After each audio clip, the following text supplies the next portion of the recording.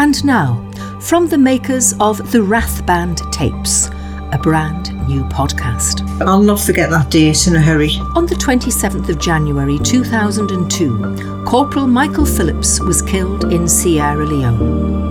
The following morning, his wife Julie received that knock on the door every military wife fears. You know that look on somebody's face when you know what's going to come out the mouth? Just that look before they say it. Their daughter Holly was just 8 weeks old. She was tiny, very awake.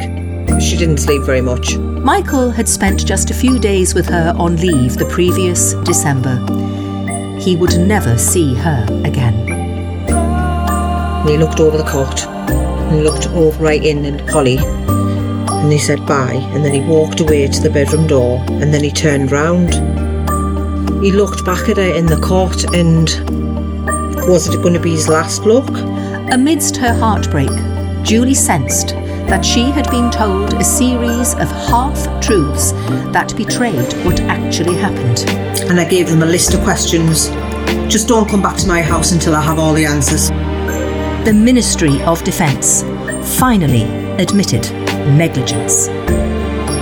For the first time, Julie Phillips now revisits the memories that have haunted her for over 20 years. In conversation with ghostwriter Tony Horn. The day after Michael was killed, I went and got a solicitor because I knew something was wrong and I didn't have all the answers. And I knew they weren't telling us the truth. I just knew. Truth of lies. And on the Monday, nobody knew where Michael's body was. It had gone missing. Truth of lies. When Holly listens to these podcasts, Holly doesn't know all the details, the nitty-gritties. She doesn't know.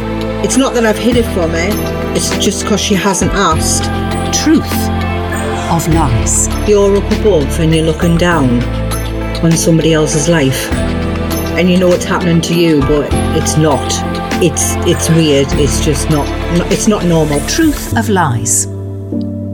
Coming soon.